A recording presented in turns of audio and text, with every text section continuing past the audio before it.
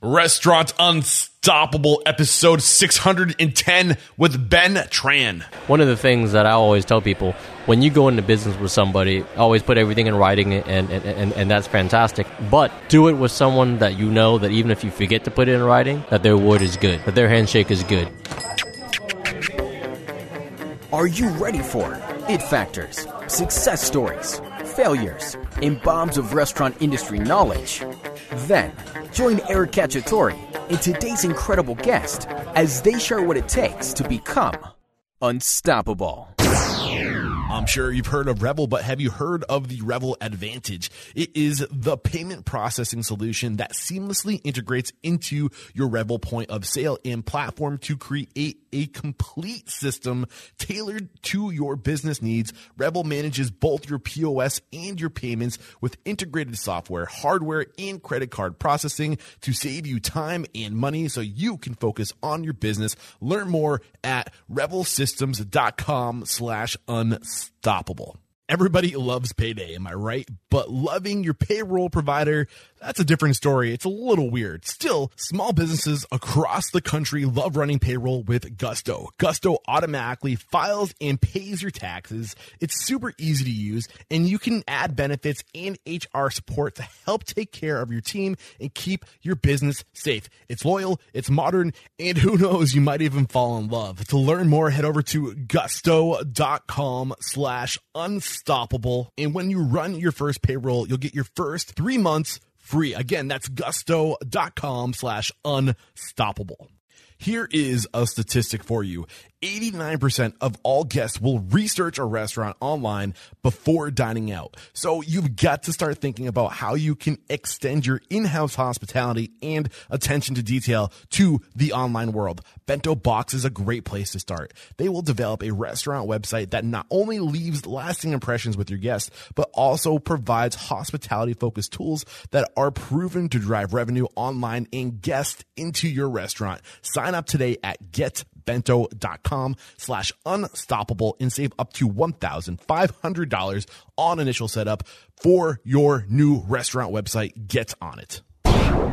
With excitement, allow me to introduce to you today's guest, Ben Tran. Ben, are you feeling unstoppable today? I am feeling really good today, inspired, and most of all, blessed. Yes, I cannot wait to dive into your story. So Ben Tran attended Duke School of Law and started his career at Fulbright in Jaworski LLP as a litigation lawyer and operated his own law practice prior to joining Bush and Ramirez LLC. In 2012, Ben decided to take a stab at the world of hospitality with Hughes Hangar, a bar and event space. Hughes Hangar was followed by the De Gaulle and Ben's most recent project, Chapman and Kirby, where we're sitting today. And in addition to all this, Ben has been active in the political landscape for over a decade, and Ben has also been active in the business community with the belief that if we're going to be given great opportunity, it is our obligation to pay that opportunity back by creating opportunity for the next generation. I cannot wait for your story and how you got to where you are today. But let's get that motivational, inspirational ball rolling with a success quote or mantra. What do you got for us?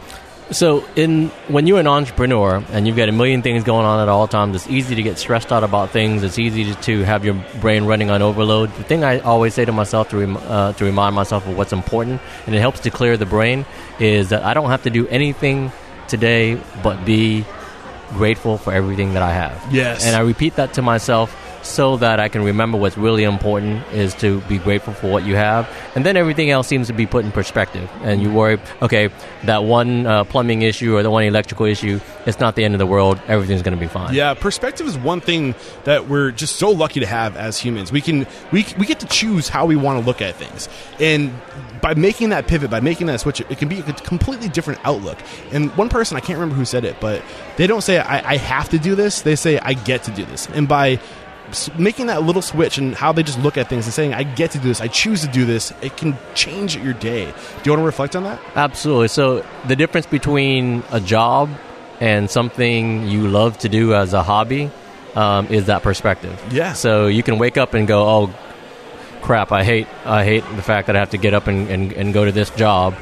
Or you can wake up and say, all right, I am excited. I'm ready to get there. And that's the difference between an 8-hour day feeling like 16 hours or going by in a flash, you know. And so and you generally tend to be better at what you love. So I always tell people, if you have the opportunity, if you can afford to do something you love, because you're going to be a lot better at it, and in fact, you're probably going to have a much longer, more successful career. Yeah. At something you love. Yeah, and I don't typically go this far back in the lives of my guests, but I feel like it's worth kind of going really far back into your life, because you had some really big events happen early in your life that kind of are, huge, or huge influencers in who you are today. So take us back to, I think you know what I'm talking about, to how you came over to the States. So we left Vietnam on the last day of the Vietnam War, April 30th, 1975. We were one of the lucky few that was able to get out by the skin of our teeth. If you remember the famous photo of the airlift from the U.S. Embassy at the last minute, where they were airlifting the last of the U.S. personnel out of the country, we got out after that even. Wow. The war was basically over at that point, and we were stuck there, as were most people. We get a phone call from a friend that works security at the port. They said, hey, there's an Italian ammunition boat that's going to be leaving here in an hour. If you want to get out, this is your one chance to do it. You don't have time to grab everybody you know. You don't have time to grab all your family. Grab whoever's in arm's distance and get down here. And so we had to leave a lot of family behind, but we were able to get most of our immediate family out. And we get down there, and the whole scenario for the days leading up to it was coincidence on top of coincidence on top of coincidence on top of coincidence, any one of which not happening, I would not be sitting here in front of you. I would be still in Vietnam, in a third world country, with a completely different life. And so the fact that I was one of the lucky few that was able to get out, that is a foundational aspect. That's not just happens to be anecdotal. It really forms who I am, because I recognize that I was lucky to be blessed to be given the opportunity to come to a country like America, where the sky really is the limit. In third world countries, you can be very talented, you can work hard, you can be very intelligent, but the sky is not the limit in many cases, and the ceiling is actually pretty low for most people. And the fact that my family got to come over here, I got to, an amazing education. I got to go to Duke Law School. My two sisters, I have two sisters. My oldest sister got her law degree from Cornell. My other sister got to get her PhD from Columbia. These are kind of things that are not remotely possible in a third world country. So when I take stock of what me and my family have here, it's all based on kindness that we met, the kindness that we received when we came to America, strangers reaching out, opening their homes to us. I'm just curious, how old, you said it was 1975, how old were you in 1975? I was 13 months old when we left. Yeah. So yeah, obviously foundational for you. I mean, you came up through a whole different filter, a whole different system, and you started talking about how when you got here, you were brought in by hosts, or not hosts, but what was the appropriate term for the folks in Columbia? So Ohio. when Columbus, right? So we got picked up by a U.S. aircraft carrier in the Pacific Ocean. We were on a boat, and when we made our way out to the Pacific Ocean, we got picked up by a U.S. aircraft carrier. They took us to Guam, to a refugee camp in Guam, where we stayed for a little while. And then when they took us to America, we were at a refugee camp in Pennsylvania. And there, you stay there until you basically get a sponsor. Gotcha. And the sponsor is supposed to help you learn the ways of a new country. How to get a job, how to get your social security number, driver's license, things of that nature. All the little things that we all take for granted that someone from a totally different country would have no idea how to do. Just acclimating into society. Absolutely. Yeah. And so we were sponsored by a Lutheran church in Columbus, Ohio. And this is a church that was primarily made up of blue-collar, middle class, lower to middle class income individuals. These are people that were living paycheck to paycheck, and they could ill afford to be generous and kind to strangers, and yet they did it anyways. They took their dollar and they stretched it a little bit further, and they helped strangers from a country that they just fought a war against. And I will always remember that kindness, and that's part of why I say it was a foundational experience, just because you know that you were lucky. You know that everything you have today is because of the luck of getting out, and then also the luck of coming to America and meeting the compassionate people that we did that helped us get our start. And so everything we have, it's like a domino effect. Everything we have was from that first few dominoes. And I always remember that. It stays with me every single day. It's part of who I am. When did you realize this fortune you had? When did this fortune really start to influence the decisions you were making in life and your just total outlook of gratitude on life? So I think, as long as I can remember, I remember when we were young, even when we were still struggling and, financially and everything, when we were young, for Thanksgiving, my mother would take us all down to this super feast where we would help feed the homeless, right? And I was maybe 4 or 5 years old when we did the first one. Are you still in Columbus at this point? No, this is in Houston. Okay, so you're in Houston. By then we had moved to Houston, my parents made sure that we were aware that there were people worse off than us, we watched the news, and this is during the 80s when you had the Ethiopian famine that was on the news constantly.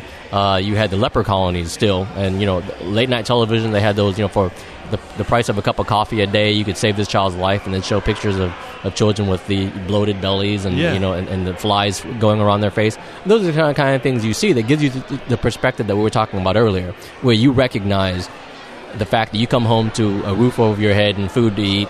You're doing better than a lot of people in this world. And so early on, it was something that our parents instilled in us, and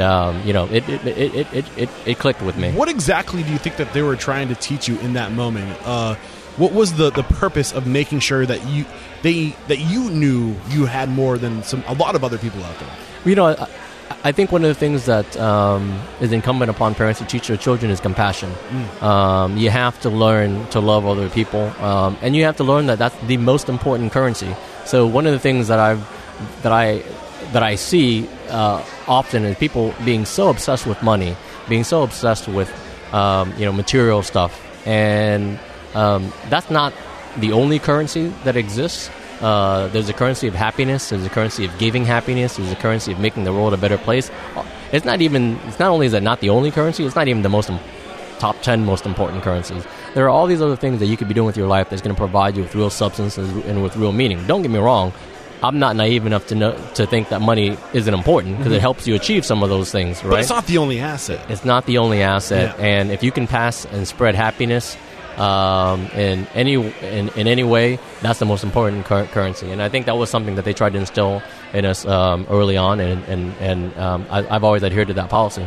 So one other thing I think that is really important that we talk about in your come up story is just your parents' work ethic, and it's clear that they were very grateful for this opportunity too. I had the privilege of watching an interview with you and another host, and you got into talking about how when they came to Houston, they came here because of the opportunity that 7-Eleven was, because kind of like food and beverage, so kind of like maybe a little bit you grew up in the food and beverage industry, because they were serving food. I mean, it was retail, but there's that element there. Anything you learned from your parents and their approach to business that you think has stuck with you to this day? Well, so when we got to America, we started working. My parents started working in any capacity you can get. You take whatever you can get at that point. You're learning the language. You don't have any marketable job skills. You've got 3 young kids. You do whatever you can get. My dad cleaned U-Haul trucks. My mom was a waitress at the Sears cafeteria, and this was in Columbus, Ohio. They see an ad in the newspaper that if you come down to Houston, 7-Eleven is expanding, and if you have 4 or 5 people willing to work, because this is 24 hours a day, 7 days a week, then they would give you a charge of the restaurant. I mean, they'd let you take charge of a store. You staff and run that store, and then at the end of the day, you get paid a salary. Well, my parents did 5 people's work jobs with 2 people. Wow. Just my mom and dad, 7 days a week, 24 hours a day. And that, when you watch your parents working like that, while my dad was also studying to become a mechanic, so that he could not do this for the rest of his life, right? So when you see your parents working like that, you don't ever take things for granted. When you watch them work hard, when you watch them come home exhausted and tired, and then do it again the next day and never have a day off, you don't take things for granted. And when it comes time for you to roll up your sleeve, you roll up your sleeve too.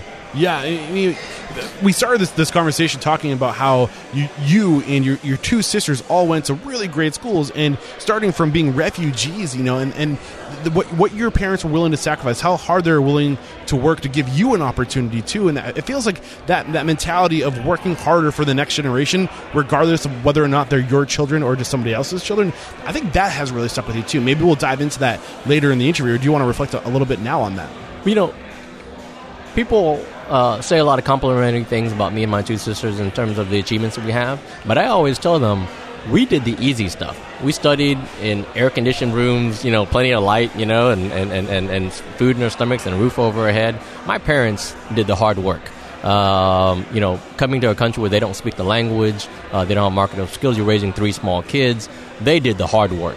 The Lutheran Church, the people that were already struggling to make ends meet and helping our family, they did the hard work. What me and my sisters did, I really think by comparison was very easy. So I don't ever feel comfortable taking credit for those kind of achievements. Those achievements belong to my parents, to the people that helped us, to this country in general. The fact that immigrants can come to this country and reach that level of success is a testament to how great America is. And the reason why people risk life and limb to try to get here is because those kind of opportunities are available here in this country. Absolutely. So you decided to go to school. You practice law at Duke University, or Duke. Is it Duke University? Duke Law School. Duke Law School. Mm-hmm. Did you want to practice law? Is this what you wanted, or is this what you felt like you had to do? So somewhere around the age of 5 or 6, I remember occasionally my mother would let me stay up late. And late night television, as I told you back then, was a lot of infomercials about the famine in Ethiopia and the leper colonies. And those two things specifically stood out in my mind because they were horrible, horrible images of children in Africa having extreme poverty, dying left and right because of lack of food, lack of clean water. The leper colonies, obviously, you can imagine what that was like back then. And I remember turning to my mother and saying, "Mom, we got to call in. We got to help these people." And her saying to me, "Well, you got to understand that we're poor too." And I remember that feeling of helplessness. And I thought to myself, when I grow up, I want to put myself in a position where I will never have to feel that level of helplessness again. And so the idea was never really to become a lawyer. It was really to become, I wanted to get into politics. So I thought, what is the best position to affect change and to make the world a better place? The people that are making the decisions. Heck, I would like to become the President of the United States one day. There you go. And really make some great decisions and help people everywhere, abroad and here in this country.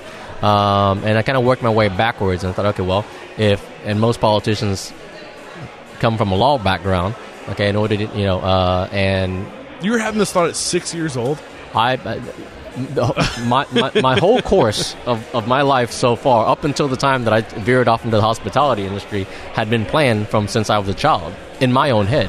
Because I knew in order to become a politician, I had to come from a successful law career. In order to have a successful law career, I had to go to a good law school. In order to go to a good law school, I had to go to do well in college and so forth and so forth. And I worked my way backwards.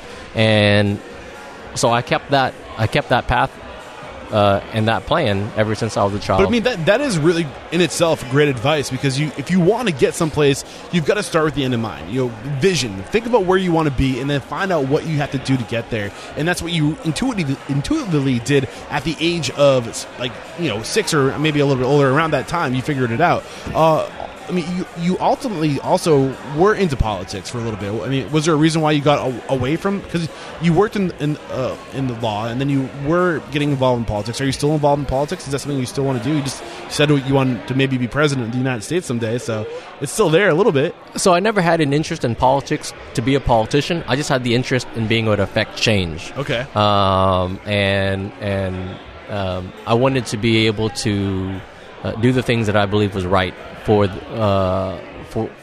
people, for animals, all those things. So when I was practicing law, I also became at that time, I believe, the youngest president of the Asian American Democrats of Texas. I sat on the advisory boards of a lot of different candidates. I was appointed to a position in Mayor Bill White's administration. So I got to do a lot of. I was very active in the Democratic Party. I got to do a lot of things. However, as I got farther along, I really realized that politics wasn't for me. What was it about politics that wasn't for you? There are a lot of compromises that you have to make. That what? Give me an example. So the way deals are made, you have to strike a deal. You have to give some, take some, and the machine that exists now. I believe that the machine that exists now is built such that the people, that it generally tends to spit out the people at the end of that maze to get through that machine and win an elected position. Are generally not the kind of people you want to make decisions for this country, for the city, for the state. And a lot of the more well-intentioned people can't make it through that machine because the way it's set up. One thing being money. Until we remove money from the system, you're going to have inequality in representation. The people that can afford to put on a big campaign are obviously going to have an advantage. And there are a lot of things. And listen, I'm a very frank kind of person. I speak my mind, and I think that can be off-putting. I think when politicians generally, when you listen to politicians, you'll see they speak through a filter. The 99.9% of them speak through a filter, and they're always weighing the words, and everything has to be kind of manicured and properly dissected. Whereas I'm the kind of person, I speak my mind. Yeah, and we're increasingly living in a world of authenticity and transparency because of our ability to get access to the truth. So you're better off being painfully honest in the moment and revealing the truth than letting the truth submerge 5 years from now or later on down the road, right? And I see what you're saying. And what I'm really curious about, you said that you ultimately, your entire life, wanted to be in a position to affect change. When you realized the political arena wasn't the best way to do it because of these filters that are in place to filter out the well-intentioned folks, your second path was through business and entrepreneurism in hospitality. Why was that the second path? Why was that the next best option to affect change? So actually, the idea was always I'm still involved in politics, but with always behind the scene. So we raised a lot of money for candidates here. We have a candidate doing an event here right now tonight as I speak. We host fundraisers for candidates. So I'm still very much involved, and I'm on the finance committee of the Harris County Democratic Party. So I'm still involved just behind the scenes. I don't have an interest in becoming an elected official or a candidate. So I'm still involved. And at the end of the day, whatever avenue I can help in, I'm happy to help in. And whether that's hospitality, whether that's being a lawyer, whether that's and any kind of business, because I'm involved in multiple different types of businesses. But anything I can do to help, I'm happy to do so. So I didn't get into hospitality specifically for politics. Just everywhere I go, I'm always going to involve and include that to the extent I can, so I can help the people that I believe in. Beautiful. And I'm curious, are you still practicing law to this day? I still practice law. I have a great agreement with Bush and Ramirez where I work as much as I want to or as little as I want to. So I bring in cases. I handle some. Other attorneys handle some of my other cases and things of that nature. And I take on other attorneys' cases kind of on availability basis. That allows me to do a lot of the other projects I do. Working with a tech company, I'm doing some building townhomes as well. I've got an expansion project for Chapman and Kirby. So, I'm involved in a whole lot of different things, and so I have to be able to have the flexibility with my law practice in order to go out and handle those things. And fortunately, Bush and Ramirez has been very accommodating in that regard. That makes a lot of sense. All right, now's a good time to take a break to thank our sponsors. We'll be right back. So Revel Systems is a complete POS built to help grow your expanding business. I stand by Revel, and I can tell you why it's so great, but I'd rather get my man Colton Schultz, who's with Grain Junction Subs in the Craft Cave, to tell you why he loves Revel. We have been working with Revel for several years, who has partnered with us to streamline our operations. We have implemented delivery management, employee management, sales reporting, kitchen display screens, and so much more. We also utilize mobile order takers and kitchen display systems that are extremely customizable. Nice. So if there's just one thing that you love the most about Revel Systems, what would it be? It's definitely their vast reporting abilities on the back end. We utilize a lot of the reports such as speed of service, taxes, sales reports, labor reports. It's all there to help you run your business. Beautiful, guys. And if you're listening to this, Revel works with businesses that are looking to implement cutting-edge technology that helps increase revenue, improve efficiencies, and enhance experience of their employees and their customers. To learn more, head over to revelsystems.com/unstoppable. All right, we're back, and you were just getting into talking about how you were making your break into the world of hospitality. Where did this idea even come from? What was it, a desire you always had? Was there an opportunity that presented itself? Like, how did you get started in hospitality? Well, I can tell you that now that I'm in hospitality, I found out that a high percentage of lawyers want to get into something other than being a lawyer. I hear that all the time. A lot of my attorney friends, we host a lot of legal events, and attorneys always approach me and say, how do I switch places with you? But no, in all seriousness, I did not make a affirmative decision to become a restaurateur. At first, I had met a very successful restaurateur, a guy named Charlie Watkins, here, who had done a lot of great restaurants here in Houston, an amazing chef, and he had a concept, and I invested in it as a silent investor. It was simply supposed to be a investment, and hopefully you see some good returns, kind of get some mailbox money. And it was just going to be a side investment, we ended up having to add more partners because we were undercapitalized at that time, and we ended up adding more partners, and the thing just exploded overnight. I mean, and it became a juggernaut, and we had 2-3 hour waits to get in Friday and Saturday nights. So this is Hughes Hangar that we're talking about. That's correct, Hughes Hangar. So Charlie Watkins was a successful restaurateur. What was it about Charlie Watkins that made you want to invest in him? What did you see in Charlie? So Charlie had already been successful with a lot of different restaurants, from casual concepts to high-end upscale restaurants. In fact, one of his restaurants was named Top 10 in America by Bon Appetit magazine and GQ. Okay. So you're talking about a guy, he had cooked in the White House before. He'd cooked for President George H. Bush and George W. Bush as well, in the state capitol. So he was accomplished. And on top of that, one of the things that I always tell people, when you go into business with somebody, always put everything in writing, and that's fantastic. But do it with someone that you know that even if you forget to put it in writing, that their word is good. Yeah. That their handshake is good. That's a safety net. That's a safety net. Yeah. And because at the end of the day, even the best lawyers don't predict everything, and you want a business partner that you can rely on to be honest and fair. And I can tell you from my experience with Charlie Watkins that he is a fair, honest, decent human being. And that's the kind of people I want to work with. So how long did you know Charlie before this opportunity presented itself to you? I had known him for about a year. And then, we were talking, and the guy's creative. He's an amazing chef. We just got to know each other. We became good drinking buddies, and I hung out at some of his establishments. And he said, "Hey, I've got this concept I want to do," and I said, I'd like in on it, as a silent investor.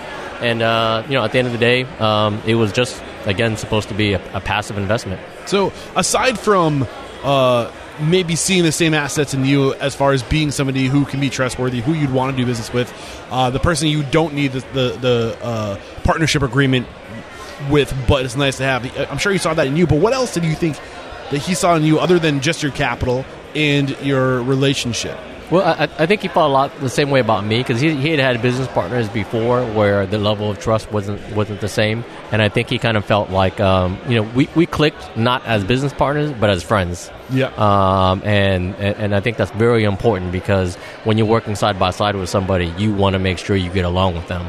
and it's not just on a professional level, but it really helps to get along with them on a friendship level as well. He took me over to the location that he was looking at. It was at the time where Washington was kind of on the cusp of really kind of growing. Washington Avenue, which is one of the entertainment spots here in Houston. So part of it was also it being the right time and place as well. I looked at it. It was really raw at the time, just kind of a big mess of a piece of land, but I saw that it had a lot of potential, and I liked the concept that he was envisioning. And so it was just an investment decision. But I mean, just to get a note from Charlie I don't know Charlie Watkins' story, but just from seeing a lot of commonalities within successful people, when you're going to investors, don't just go after money. Go for the relationship. Go for the other assets that this person has. We mentioned in the very beginning of this episode that money isn't the only asset. Your ability to do good in the world and create a good reputation for yourself, it can also be an asset. But also, you have a law degree. You have a legal practice under your belt. How valuable is it to have a partner, an investor, who also has legal consultation backing them up? I mean, do you think that was playing in his mind? Like, hey, if I'm going to go to a partner, I might as well go to a partner who can also consult and advise me on legal decisions. Was that a role that you played? Yeah, I can tell you right now that when you're looking for investors or when you're looking for partners, money should be only one of many factors to look at.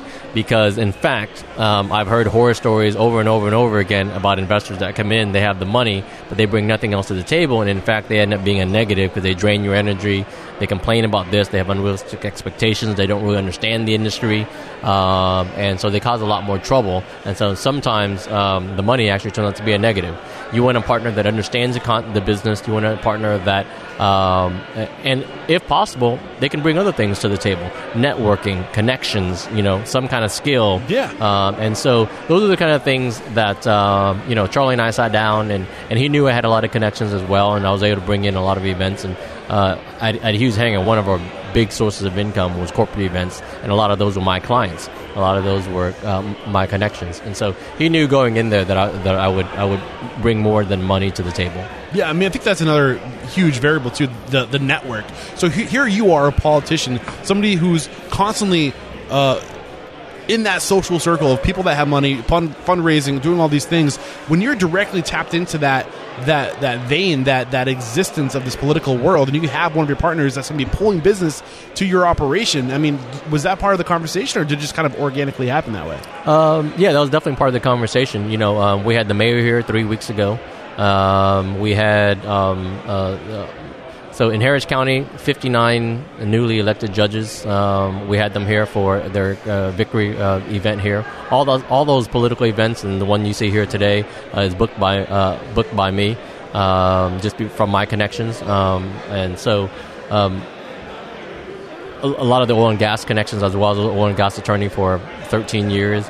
So you're talking about a lot of connections. And, absolutely. And he was definitely aware of that, and we maximize that. We combine those connections with a cool venue that was unique in design.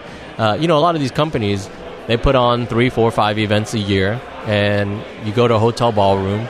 It's a square with furniture in it. It's very boring. People show up, and the people that were putting on the events would tell me all the time, we're tired of the hotel ballroom. You show up, you have your requisite 2 glasses of wine, you leave as quickly as you can because it's really boring. And everyone's looking for something interesting, unique, edgier, something more fun.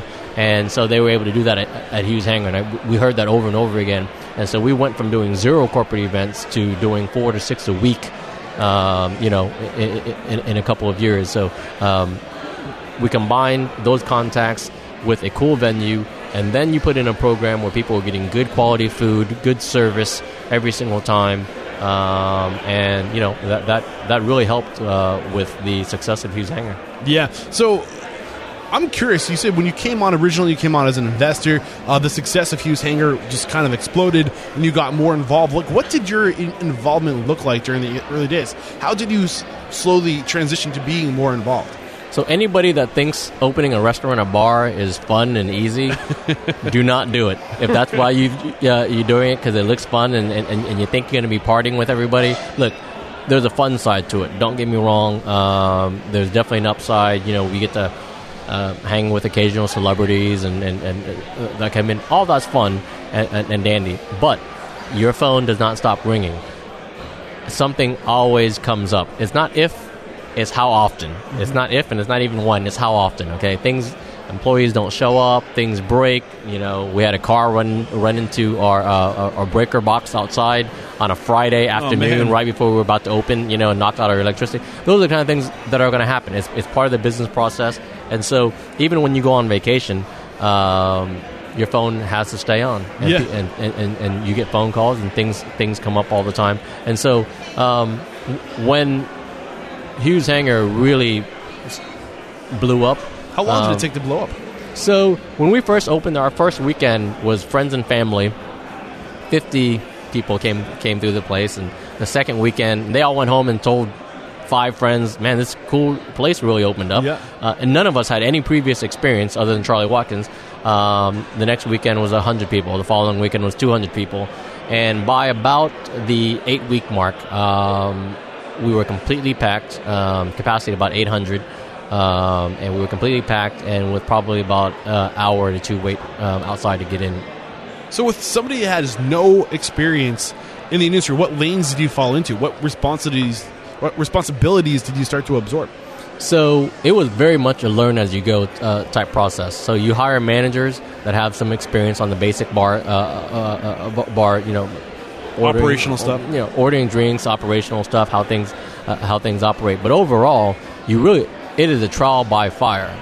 Our first year, we did really well largely because we were in the right place at the right time, being on Washington at that time, but also because the design was something that Houston had never seen. If you've seen photos of Hughes Hangar, you'll see it was a very unique design. Our design guy was really, really good, and he created this atmosphere that no one had ever seen before. It was really fantastic. And so, but having said that, we left a lot of money on the table. We made a lot of mistakes because we did not know how to capitalize on everything at the time. Give me an example of the opportunities that you missed. So, for instance, the first year, we didn't do any corporate events because it didn't occur to us. We were excited. We were happy just by the fact that the place was, had customers going in and out. And I remember the first time it occurred to me to do a corporate event, I was standing there, and a cocktail waitress walks up to me, and she says, hey, this gentleman wants to ask to speak to one of the owners. And I assumed it was, and that happens a lot, but people, it's usually for one of two things, to compliment the place or to complain about something. Yeah. So I walked over there, and he said, I love this place. This is beautiful. I own an oil and gas company. I want to do my company Christmas party here. He said... And I said, sure, what night of the week are you thinking about? He's like, Saturday night. And I was like, we were really packed on Saturday night. It's going to be really expensive to shut us down for a private party on Saturday night. And he was like, money is no object. We had a really good year. So where does the DJ go? And that was when the light bulb over my head went off. And it was like, oh, companies are looking to do company parties. And that's a whole nother avenue. And they have a budget that is, very different than what, average individuals have.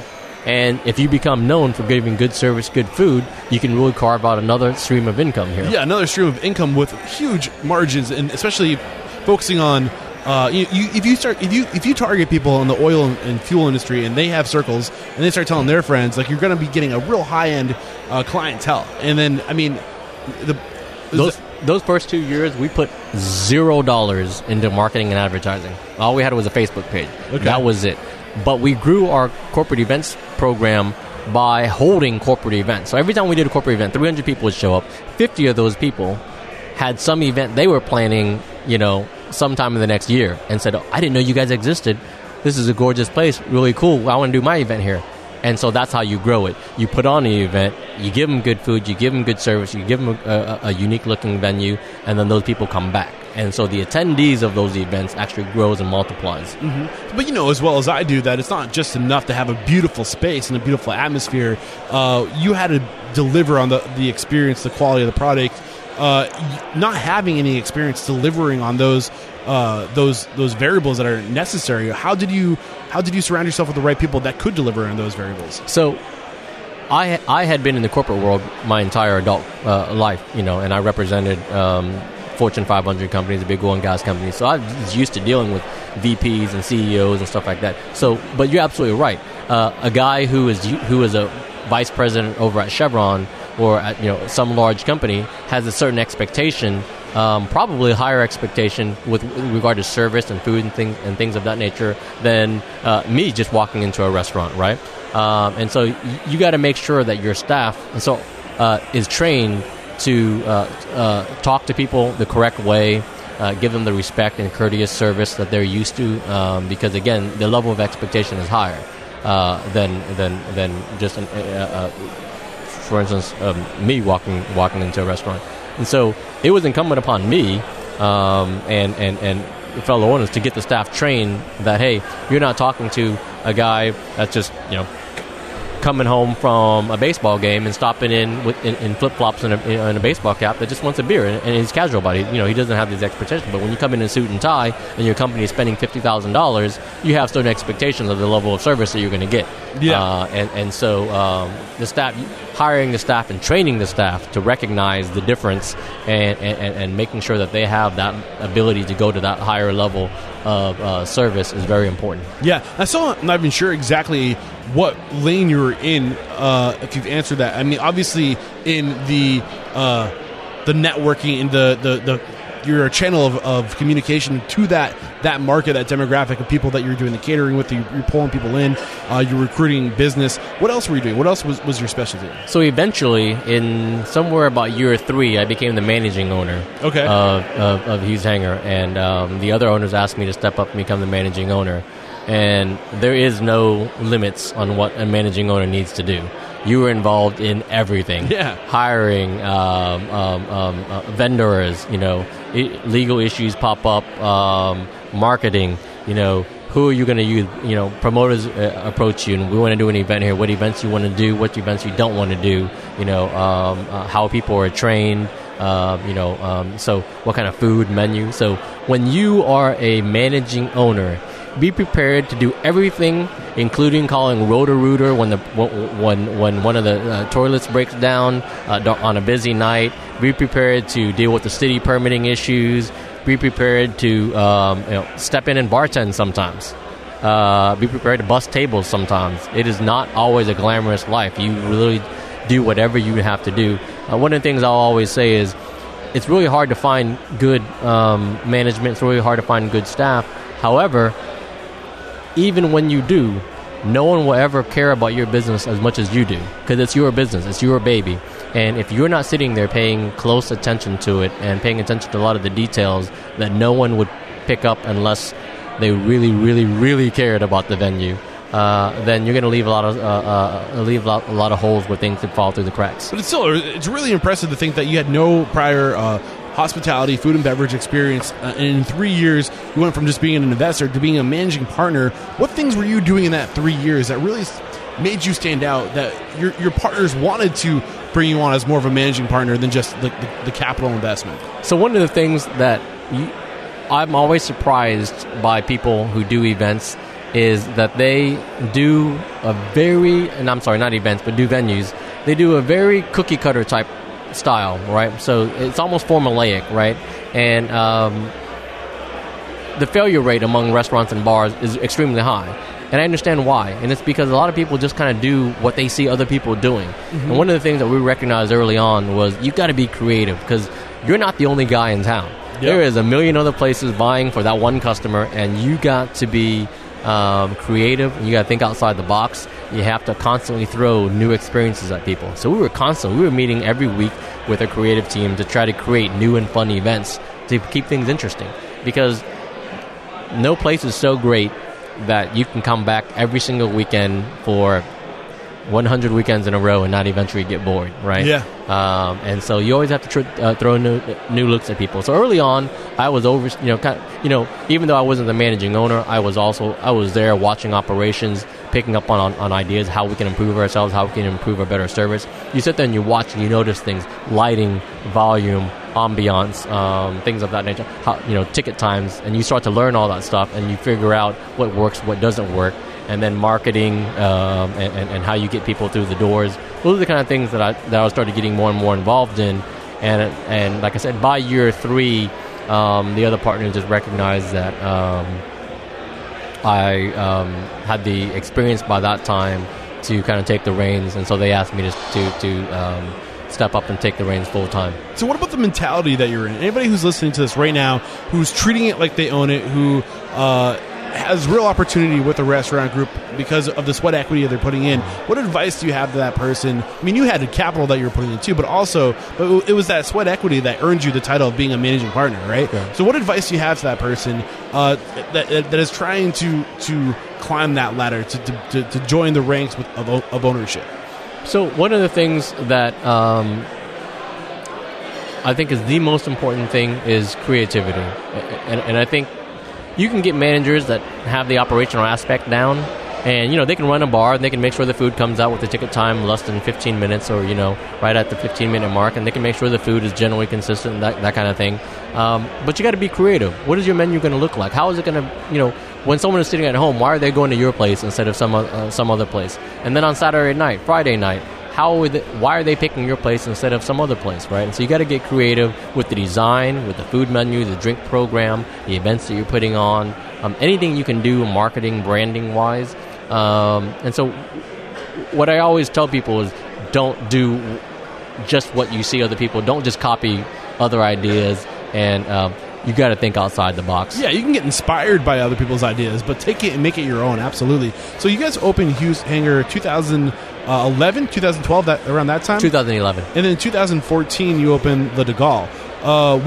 What happened? I mean, that's right after you also became a managing partner. Were you influencing this second location, or what was going on there? So we actually had a storage room. So we had a 1.4, approximately 1 acre compound there, and that included a storage room there. And what was happening is that at that point, we were doing so many corporate events that we were constantly closed to the public. And so people would show up, your regular crowd would show up, and it would say closed for a private event. And people actually get very upset about that because, and so what we want to do is give ourselves the flexibility of doing a corporate event and having one other spot open for the public, or maybe, and there were times when we had both places closed because we had so many corporate events. So we really needed to expand. So we created a different concept called the De Gaulle, and it was a Paris theme named after Charles de Gaulle Airport. Everything we do, we like to have a story behind it. I don't think it's creative enough just to come up with a name. Yeah. I think we were called Hughes Hangar because we were right next door to where Howard Hughes is buried. Okay. And we wanted to make it look like an airplane hangar because Howard Hughes is a pilot. And we wanted to make it look like an airplane hangar that had been gutted and turned into a speakeasy. And so put some thought into your concept. Make it interesting. People like to tell stories. When they leave and they're talking to their friends, what'd you do this past weekend? I went to this one place. It looks like an airplane hangar that had been gutted and turned into a speakeasy, right? And so, and it's named after, it's named Hughes Hangar because it's right next door to where Howard Hughes is buried, right? Those are the things. That is free advertising. Yeah, and it's the best kind story of too. It's the best kind of advertising there is. So play into that. And same thing with the De Gaulle. It gave us more flexibility to do corporate events. It gave us another space, more space because we needed it. So yeah. So today, both the De Gaulle and Hughes Hangar is no longer around. What happened ultimately for those locations closed? So those, it actually is. Both of those locations have now been converted into a private events venue. Okay. So now they're doing only private events, corporate events, weddings, that type. So did you sell? Did you build up this business and sell it to get out of? So in 2015, I made the decision to take a year off away from the business. By that point, I had been running a business for about 2.5, 3 years full time. And again, vacations don't mean anything because your phone is constantly on. And I show people 13 years of being a litigation attorney, no gray hairs. And as you can see here, 5 years at Hughes Hangar, I grew a lot of gray hairs. And like I said, it's a different kind of animal.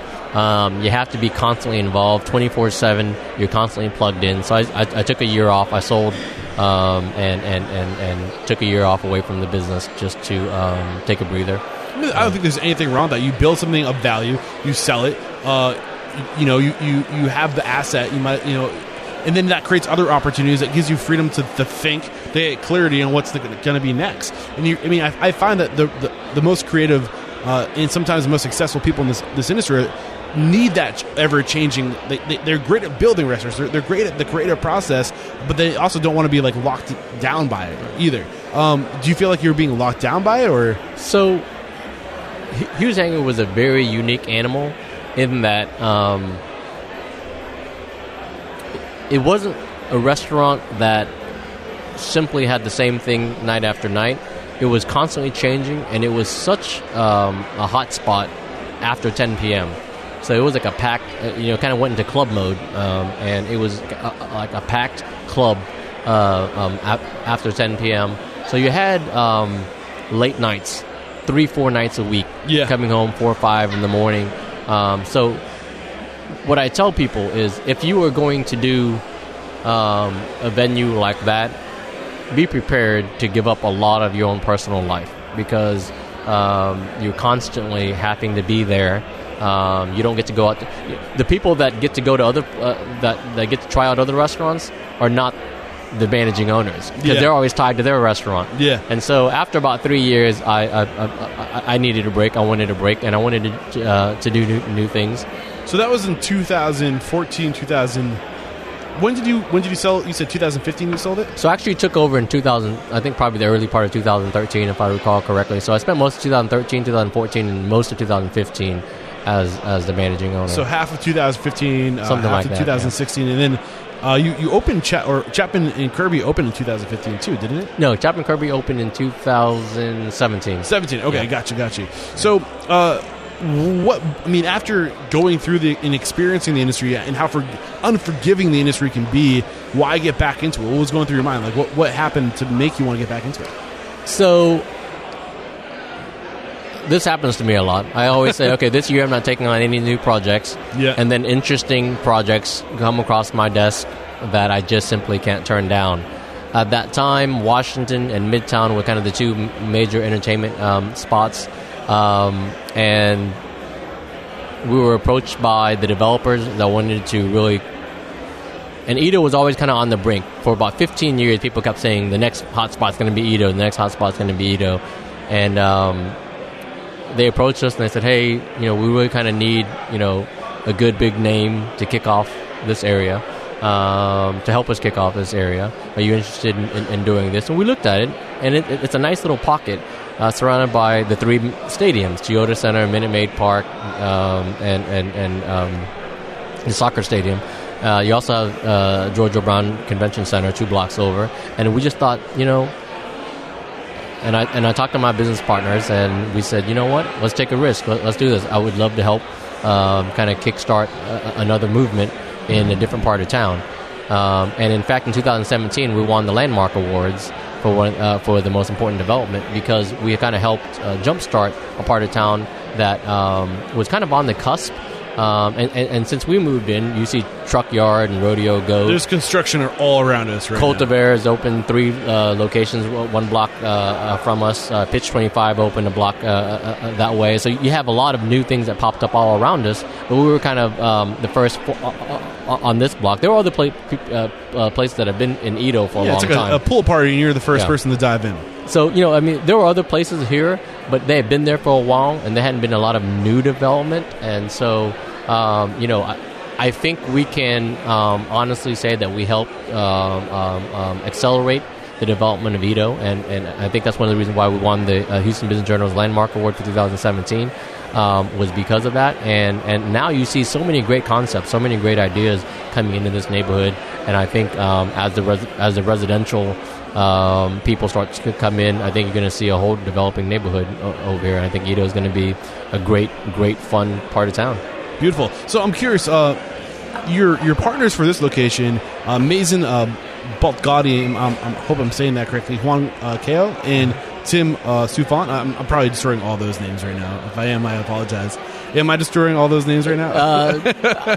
Let me help you out. Juan Kao was my business partner at Hughes Hangar. Okay. And in fact, he was the one that designed Hughes Hangar. Okay. He designed Chapman and Kirby. He also did the Astorian, which is a very high-profile events venue. He did that separate from me. So he's our design guy. He's the creative design guy. He creates beautiful spaces. Mazen Baltagi owns the Christian's Tailgates chain. He's owned Richards at one point, Miluna, St. Danes, and so he's been in the hospitality industry for a long, long time. Really strong operator. And then Tim. And then Tim actually started off as our chef, but he lives in Dallas and made a decision kind of last minute to stay in Dallas. Did not want to relocate his family here to Houston, and so actually he's no longer.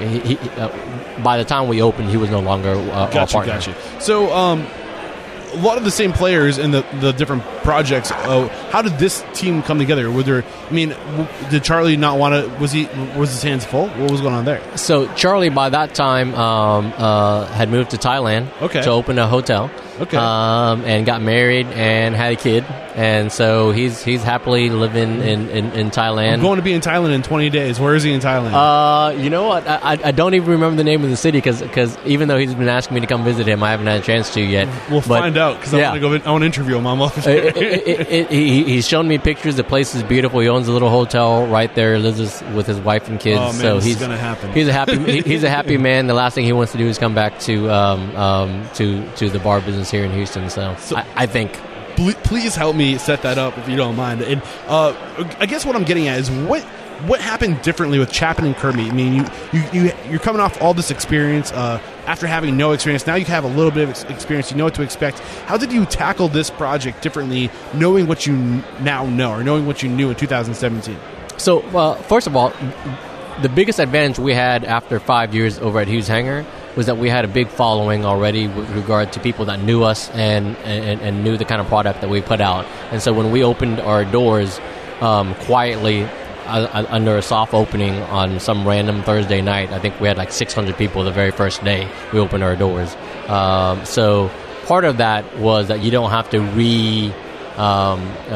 introduce yourself to the group, the inner loop crowd that kind of goes out regularly. Yeah. And so you already have a lot of connections. You have a lot of people to populate your place from the very beginning. So that makes it a lot easier than starting from scratch, obviously.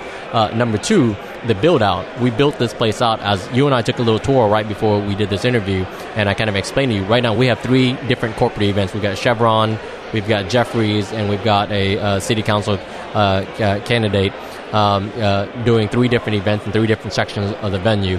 That we built it out specifically so we could do that kind of thing, and that was something we learned from Hughes Hangar, was that we were constantly having night days where 3 different groups wanted to do an event the same day, and we couldn't accommodate that. We could accommodate 1, sometimes 2, sometimes 3, but we built out specifically knowing that corporate events this time was going to be a very high percentage of our revenue stream, whereas at Hughes Hangar, we just happened to fall into that revenue stream at the time. So you built the space with the intention to be a corporate event center in a sense, but you made it flexible, you made it malleable so you could do multiple things. What are some pieces of advice you could give us for anybody who wants to cater to the corporate scene, who's building out a space, things that most people wouldn't consider that is important to consider when trying to replicate something that you've created with a multi-room, explain the space real quick and then explain the things that you think we should know if we want to replicate this. So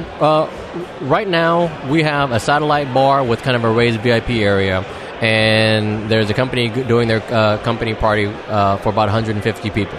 And you can section that off. So when you build it, when you do your build out, create the whole space, but create the whole space in a way that you can section off 2 or 3 different areas.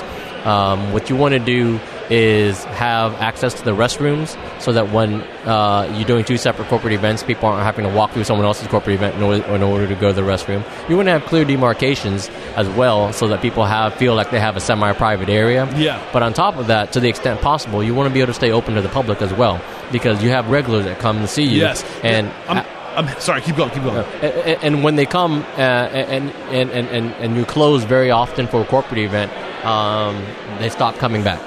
Got you. That's actually one thing that I picked up on your story, and I was like, and this is something that recently came up when I had Jody Newman Bailey on the show from San Antonio. And she says that she will turn away at corporate events because their brand is called The Friendly Spot, right? So they're so dependent on regulars that they would be afraid to turn those regulars away. And it sounds like you kind of picked up on that. That was one of your first kind of oversight with the corporate events and focusing so much on the corporate events, what about the people that keep you going when it's a Tuesday night or not a busy corporate night or whatever? Absolutely. And as you can see right now, we've got 3 different corporate events going on, and we still have the main dining room open for our regular customers. And that is something that is not an accident. We planned it that way. We planned it so that we could do 3 corporate events while still having room for the general public. And just to kind of better, or to further help paint the picture for the listeners,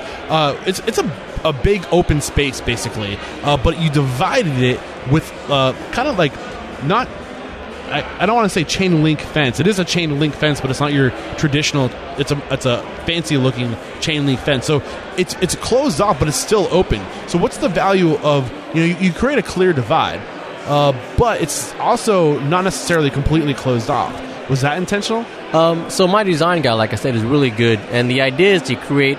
And so the demarcations, the cages that you're referring to, are these steel cages that are part of the design anyways. So we have very much of an upscale steampunk look, if you can try to imagine what that is. But it's part of the design anyways, but part of the design can also be functional. And so those cages can also close and actually close off areas to where people feel like they're getting their money's worth by having a semi-private area. However, it's not closed in a suffocating way where all of a sudden you're now in this quiet room by yourself. Yeah. You still get to feel the vibe and the ambiance of the entire venue, but you still have your own private area. So you kind of get the best of both worlds. Okay. And that's something to be very cognizant of, is the feel of the place. Our design guy is very much into feng shui. The idea isn't to create an upscale place where people feel uncomfortable. They're standing there stiff in a suit and tie. You want them to be able to feel like, I can put on my cocktail dress, but at the same time, for some reason, I feel very comfortable here. Yeah. And that in itself is a great accomplishment. Have you ever had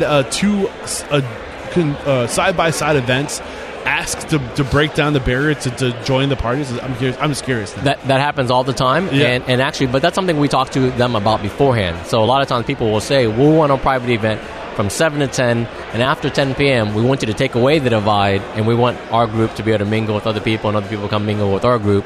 And so, it's something that you communicate with the client about early on, and when you have good event coordinators, they already know to talk to them about that kind of stuff. And so, the idea, and people will be at a corporate event for 3 hours, and then when they're done, they're ready to go have fun and mingle with new people. Yeah. So I think we've clearly identified that you're an authority on the vertical of corporate event spaces within restaurants. Any other advice for somebody who wants to capitalize on the catering event side of the business and focusing on high-end clients? Any other thing you can drop on us of value for that specific type of person?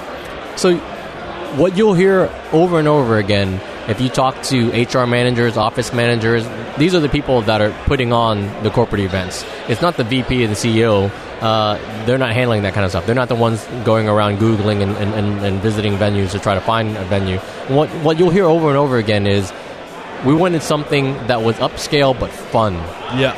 They have enough events where it's very uptight, it's very boring, very stale, and people are starting to really move away from that because they realize that people are not enjoying this type of stuff.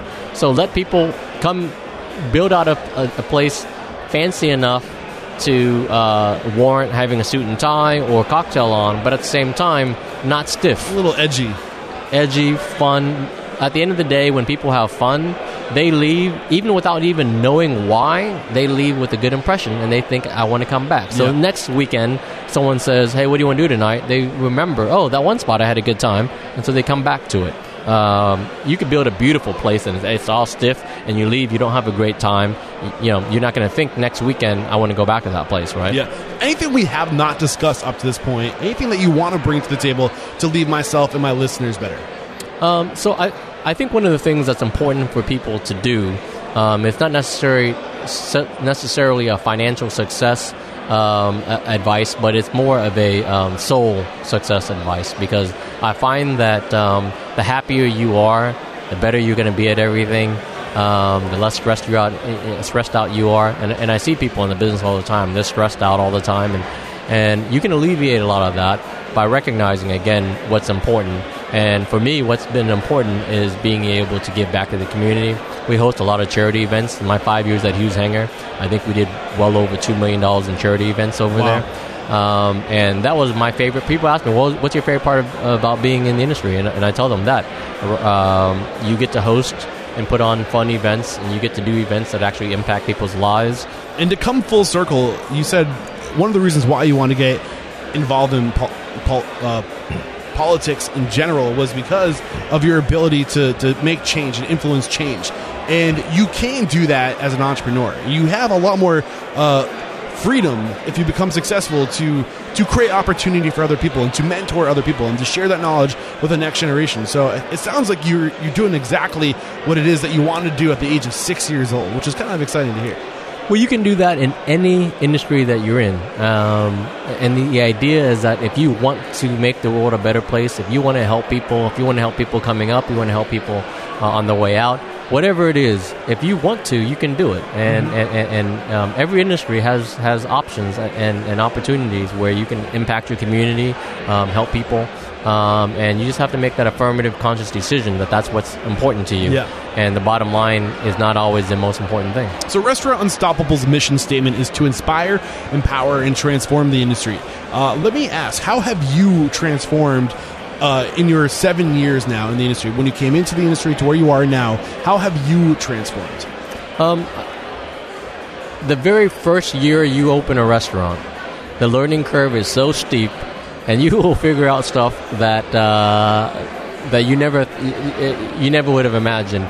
And so I went from being a complete neophyte, having no idea how a restaurant worked, to getting to a point where I feel comfortable opening any type of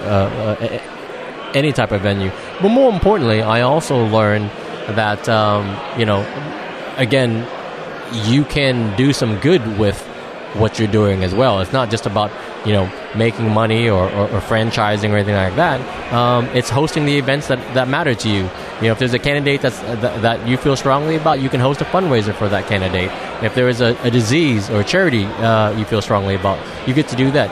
Do those kind of things. It feeds the soul, and it makes having this venue and the 24/7 headache that comes along with it worth it. Awesome. Great stuff. We're going to take a quick break. One more break to thank our sponsors. We'll be right back to bust out a fast speed round. It's the entrepreneurial myth, and I'm sure you're familiar with it. It's the idea that when you open your own restaurant, life is going to get easy because you get to do exactly what it is that you love, whether that's front of house or back of house. And then reality kicks in, right? You've got to do all this other stuff that comes with owning a business, like taxes, HR, payroll, really boring stuff. That's where Gusto comes in. Gusto makes payroll, taxes, HR actually easy for small business. And if you want to add on 401k or health benefits, it's a breeze. Those old school clunky payroll providers just were not built for the modern small business. Not to mention you've got to compete with the big guys, but how do you compete with the big guys when you don't have big guy bucks? Well, with Gusto, that's how. Get back to doing what it is you love and let Gusto handle the rest. And because you are Restaurant Unstoppable listeners, you'll get your first 3 months free when you run your first payroll. That's gusto.com/unstoppable. Again, gusto.com/unstoppable. So this probably does not come as a surprise to you, but as you can imagine, I look at a lot of restaurant websites because I'm constantly researching my next guest, successful restaurateurs, and you'd be surprised how many of those people have bento box websites. I mean, I almost know instantly when looking at these websites because they're always so stunning and they always check every box, everything that a good restaurant website should have. These websites have them, and it's because they're going to Bento Box to get the work done. And not only will Bento Box leave a lasting impression with your guests, but Bento Box websites come with hospitality-focused tools that are proven to drive revenue online. With Bento Box, you can easily update menus, promote events, share press, sell gift cards, take catering orders, and book private events directly from your website. Bento Box puts you in control so you can focus on what matters most, your restaurant. Bring your restaurant's hospitality online with Bento Box by signing up today at getbento.com/unstoppable and save up to $1,500 on initial setup for your new restaurant website. We're back. The first question I have for you is, what is your it factor? A habit, a trait, a characteristic you believe most contributes to your success? I think the idea of being creative is one of the most important things you have to do in the hospitality industry. Think outside the box. Imagine yourself as a customer. When you walk in, how am I going to leave? You're not selling food, you're not selling alcohol, you're selling an experience. Mm-hmm. And get creative with how you deliver that experience, and people will want to come back. What is your biggest weakness? Early on, and why I took that year off, was because my inability to disconnect. I was constantly connected, and that wears you down. You have to be able to disconnect. You have to be able to walk away for a little bit to recharge your batteries. What is one question you ask or thing you look for when you're building your team or you're doing an interview? So one easy thing to do that I do is I have them walk through the venue with me and just kind of give them a tour of the venue. And then at the end of the tour, I say, what would you change about this?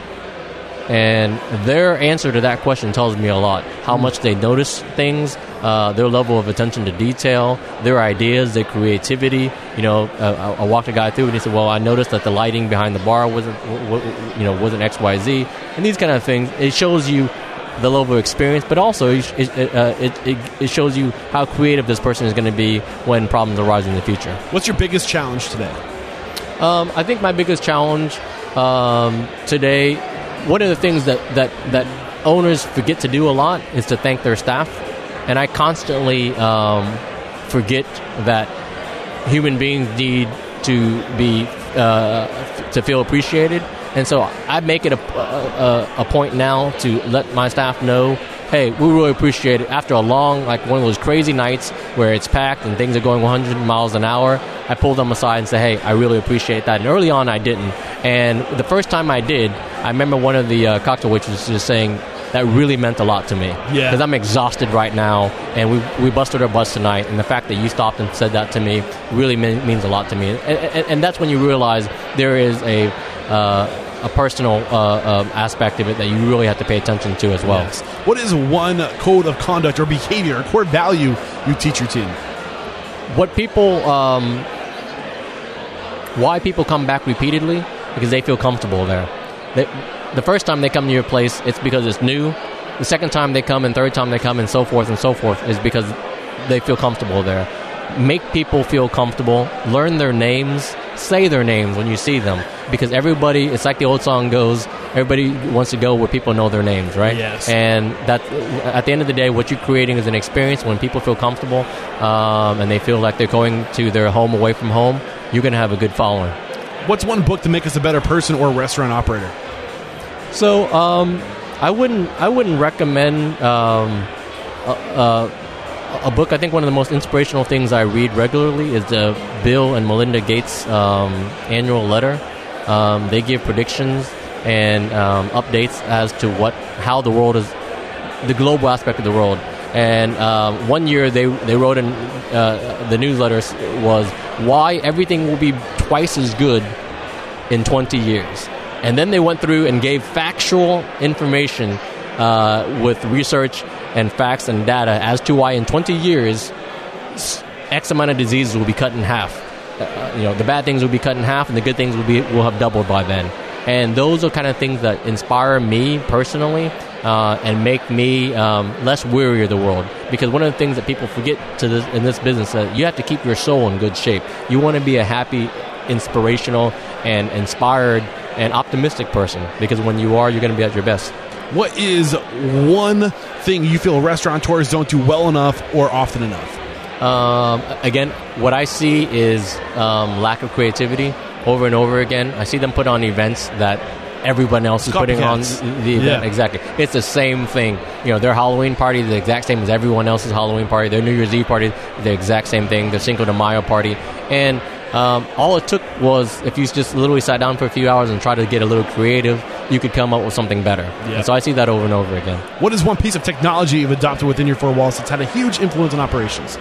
Video cameras. Okay. Get yourself video cameras. You can look at it from your cell phone at home. You can look at it from your laptop at home, and that way you are constantly connected with what's happening, and you can that motivates your staff. to know that people are paying attention to what's happening, but also you can keep your fingers on the pulse of what's happening every single night, even though you can't be there every single night. Is there one provider, one service, one technology you went with that you can share with us?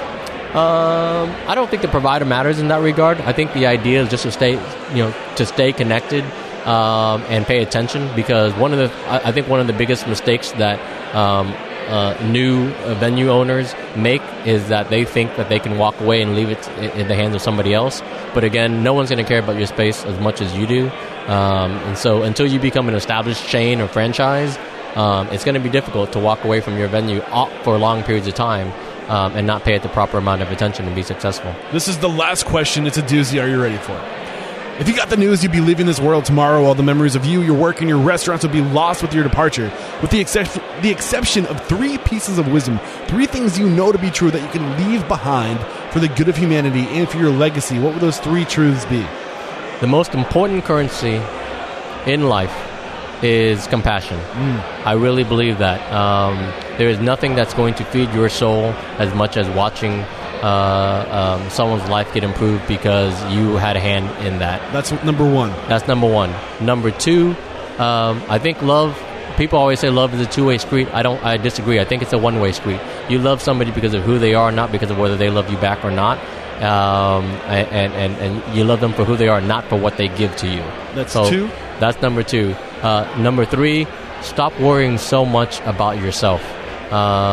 Take care of yourself. Don't get me wrong, but I think a lot of people are so egocentric, and everything is revolved around their perspective. Try to step out of it and realize, hey, these other people are suffering. They're going through a tough time. I'm not going to judge this guy. I don't know his story.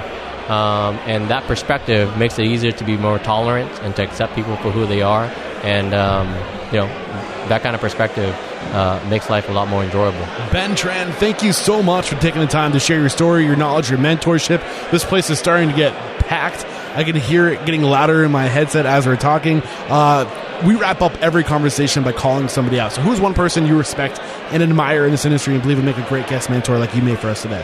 Sure. So my business partner, Juan Cao, and Mazen Baltagi, on this particular project, they've taken the reins of this project. I'm actually, for the deal we struck on this project was that they were going to be the operating owners. Again, I didn't want any more gray hairs. I've got enough.